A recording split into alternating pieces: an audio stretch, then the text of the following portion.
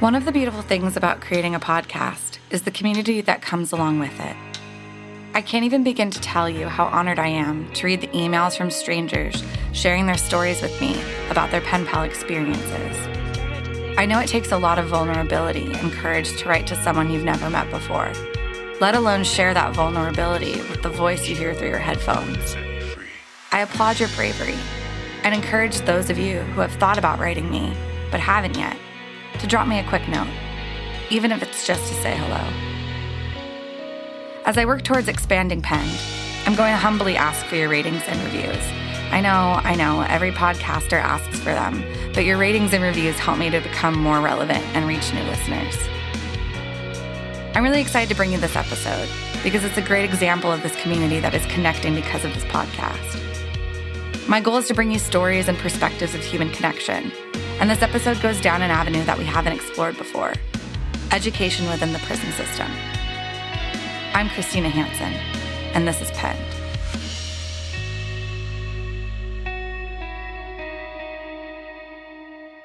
All right, Kathy. Well, thank you so much for agreeing to be on the show. I really appreciate it. I'm so happy to be here. My name is Kathy Klarich, and I'm the executive director of the nonprofit Exchange for Change. So Exchange for Change is a nonprofit based in South Florida, and we're a writing program that teaches a variety of courses inside the South Florida prisons, both the state and the federal prison, and juvenile residential centers. And our aim really is to reach incarcerated writers and give them a skill set or build on a skill set that they have, where writing actually becomes a tool for communicating and processing. And we also believe that education is a human right. So it doesn't matter what your sentence is, but if you're interested in learning, we feel that it's your right to be able to learn. So your punishment was that you're incarcerated, but that shouldn't stop you from being able to have access to things that people on the outside do. And we also work outside the fence because we think it's really important that the population understand who the incarcerated are. And as the numbers of incarcerated increase, that impacts our community in various ways.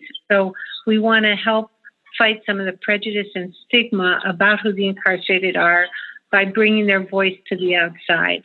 So we work on both sides of the fence with these writing programs and engage academic institutions to do writing exchanges with the incarcerated students. Now, how does that work? Do you pair up with universities and put a prisoner with a student on the outside? And can you explain a little bit more about that? Yeah, that's exactly right. So because we're in South Florida, we have a lot of academic institutions. So we work, for example, with University of Miami, Miami-Dade College, Florida Atlantic University, Florida International University, and a couple local high schools. So let's say, Christina, that you're teaching a creative writing course at UM. So your students and my students read the same thing, and then they take on a pseudonym or a pen name so that they're not able to identify who each other are. They write a response to this reading or this prompt or this short story, and then they exchange papers. And so they begin a conversation that starts off as two writers talking about a piece of literature, and then it becomes a conversation about life where they get to see the commonalities. And so is it kind of like a pen pal program to where a student on the outside is paired up with a prisoner, a student on the inside, and they're able to correspond through the course of this class, and they're only corresponding with each other? Right. Yeah, we don't call it a pen pal because we actually want it to be a little bit more academic, at least in the beginning, because it is a writing program. So to talk about the craft of writing and, let's say, interpretations of things that they read based on their life experiences. And because of our agreement with the Department of Corrections, at the end of the semester, because they don't know the real names of their partners, the correspondence ends. And actually, that's kind of a sore point for both sides. They'd like to continue, but right now we don't have permission from the Department of Corrections to do that. And what is the feedback from the students on the outside? Do they feel that they are gaining more of a perspective from writing and corresponding with these prisoners? Have you had feedback from them? Oh my goodness, yeah, we've had lots of feedback, and I can honestly say it's life-changing. It's life-changing think about it as a high school student. If you've thought about criminals at all, you probably think about them as they've been portrayed in the media, right, on television shows and in movies. And unless it's someone that you know or a family member, you carry around stigma or prejudice that you don't maybe necessarily acknowledge, but that sort of lies there until you begin a conversation with someone and you recognize the full dimension of who they are. So these students on the outside, first of all, they're probably all going to be voters, right? And a lot of them are going to go on to careers that may have some part that's going to touch on a criminal justice system, whether they become politicians or lawyers or judges, so that they're going to remember this experience of the time when they actually had a conversation with someone that they probably would not have in any other circumstance. And it humanizes the whole mass incarceration system, I think, in an extremely unique and really powerful way. And then what happens is a lot of the students become involved. They become advocates, or they change their majors, or they take different courses, or they intern with us. So, and that ripple effect then goes out to their friends and their family and their community. So it's, it all starts with a single conversation. I agree. It absolutely does. Why do you think it's important to let these inmates express themselves through your classes and through the writing? Well, I'm sure your listeners have heard this in some of your other episodes when they talk about just what it's like inside, but we only see our students for about 2 hours a week. The classes are 2 hours. So there's 22 other hours during the day in which our students are not valued, right? Because in order to get the system to work, everybody has to be treated the same way, and that's treated as a number or as not an individual entity. So for 2 hours, they get to be human. If they're part of the exchange program, not Exchange for Change, but the actual exchange with the university, their voice is being heard by somebody who looks forward to getting their letters. And then the skill set that they garner from our classes is a way for them to figure out how to process stuff that goes on in their life. And I was just reading an evaluation yesterday from one of my students who said, I signed up for this course so that I could be a better letter writer for my family. And I've learned so much, I'm ready to write a book. So, these are unintended consequences of our class, but you can really see the sense of self-worth and self-confidence that they're learning how to express themselves. And, as many of them say, they'd much rather pick up a pen than use their fist to settle an argument. I know that it's just in South Florida right now, but are there plans to take this national at all?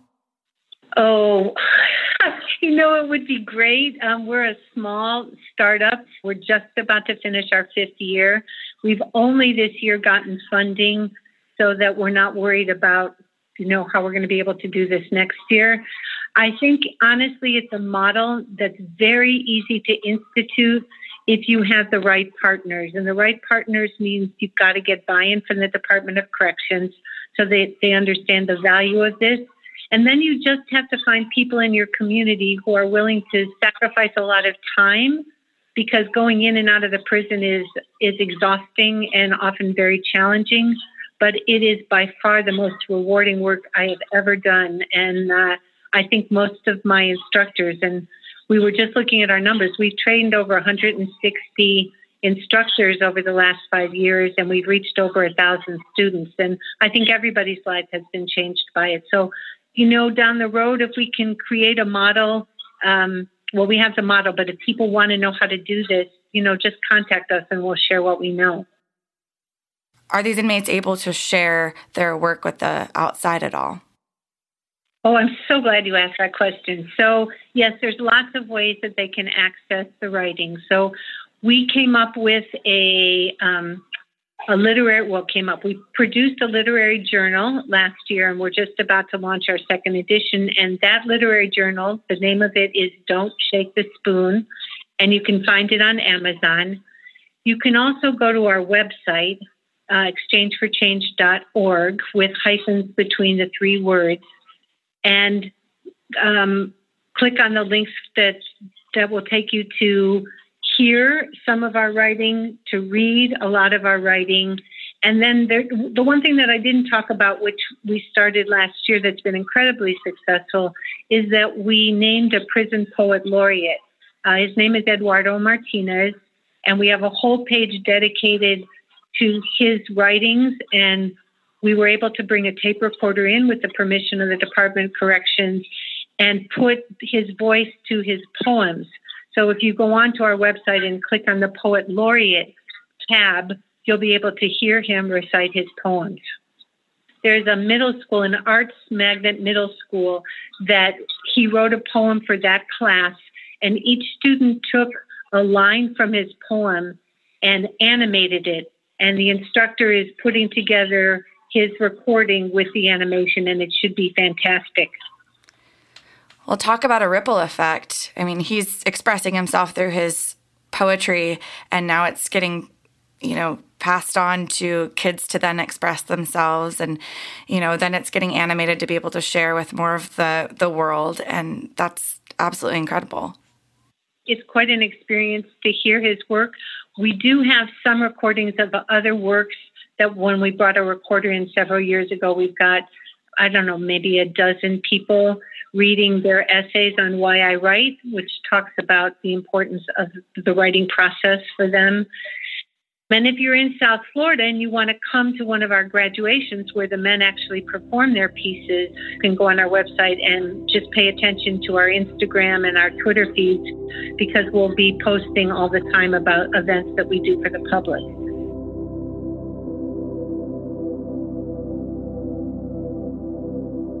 English author Edward Bulwer Lytton, in 1839, coined the phrase, "The pen is mightier than the sword." However, in this case, I believe the pen is mightier than the cell.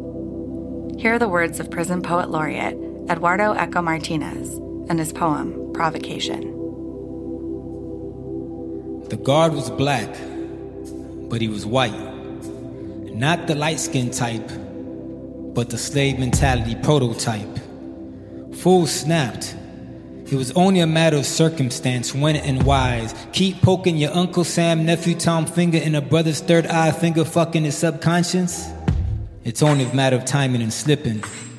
Being fed up of being fed up. It's not a riot if the feds don't pull up. All witnesses got shipped. Shakedown lockdowns, chemical agent stains, steel-toe boot prints. That was aftermath. After fool got hogtied, dragged across pavement, face raking the concrete. Skin went from mahogany melanin to Easter pink. Mace is hot sauce on raw restraint wounds, but fool was a quiet dude. Pedigree so smooth you know his name, not his face, or vice versa. Recognition always on the tip of the tongue like disrespect.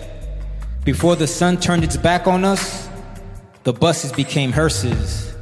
The metaphor of death was in all our eyes. Think of Tupac's last picture on the passenger side of Suge's Beamer the night he got murked. If you've never been haunted or hunted, you don't know what scared looks like. It must have been one of those mama said there'd be days like this kind of days. Woke up on the wrong side of the wrong side, give me 50 feet, got a risky chip I'm ready to gamble with on my shoulder kind of days. Buddy stood posted, soldier straight, had the same eerie aura some war veterans carry around like torn umbrellas, opening to the scent of an approaching storm. Aren't dog tags expensive toe tags worn around the neck? A proud American death. They can't turn every man into a service dog. Fool was already 20 plus in the system. Overheard speculation that his old girl or old lady had died. That's when a man really learns if he can survive in this world. When he's missing his women. The cop slid in old school's vision, said some slick sideways off the wall shit. That undeveloped, medically scientific, irrational, dumb too young logic under the age of 25 in a hostile environment, mind spitting, chewing tobacco too close to your kicks kind of shit. Medical science was their god. Old school was on his Old Testament attitude, so the oxygen held hostage, a premonition of power shifting from initial encounter, the bitter intuition of a lit gone sour. Who knows what flowed through old school's mental before he decided to slap the police down to the ground. Those pull-up bar callous palms split his eyebrow like a scalpel. All compounds got blind spots. They're Easter eggs. So bruh took his time getting off. The guard laid in the grass, a raggedy rag doll on an institutional trailer park patch of lawn. White trash, but trash bag black. A plantation's front porch paradox. The brother began by undoing the officer's belt strap. Radio cackled static. Youngin was too slow on the draw, too stiff off the hip to reach the panic button. Before power tripped him. Keep thinking you can silence all good gorillas like Harambe. There's a scratch line between humble and hungry. What sparked attention wasn't the action, it was the sound of the belt belching dead history. The air hissed, our spirits coiled, his clenching tension tightening, then striking, buckle biting, connecting polyester and flesh, and then quacker. Father Time blinked. Guys winced, the guard stirred, full swung the belt, the sound of a screaming banshee, quacker, quacker, quacker.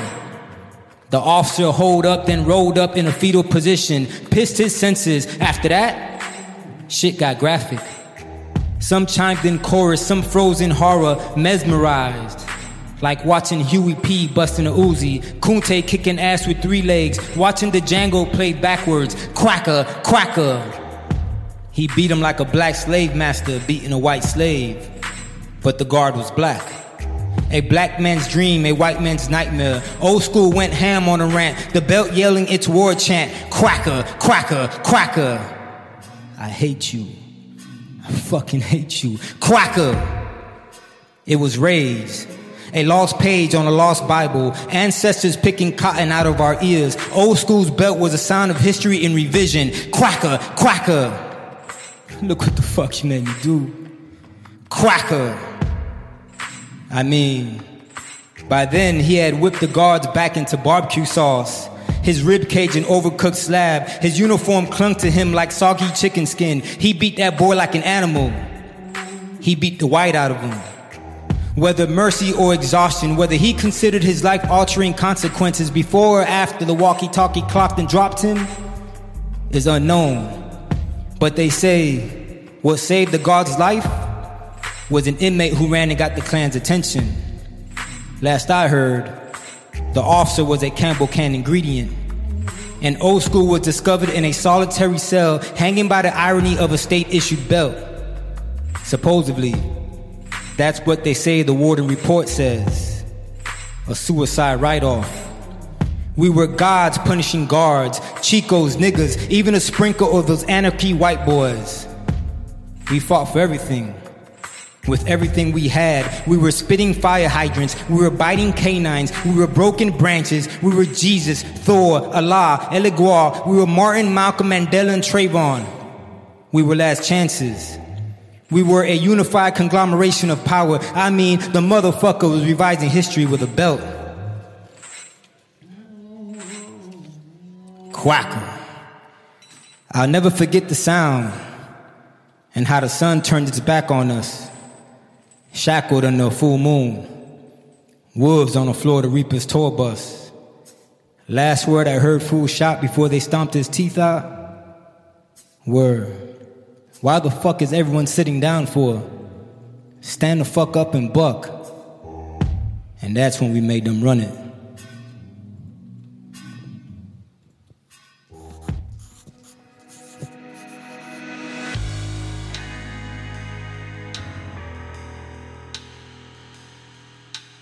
This episode was produced by Jason Sisoyev, and special thanks to Matthew Street for creating Penn's theme music.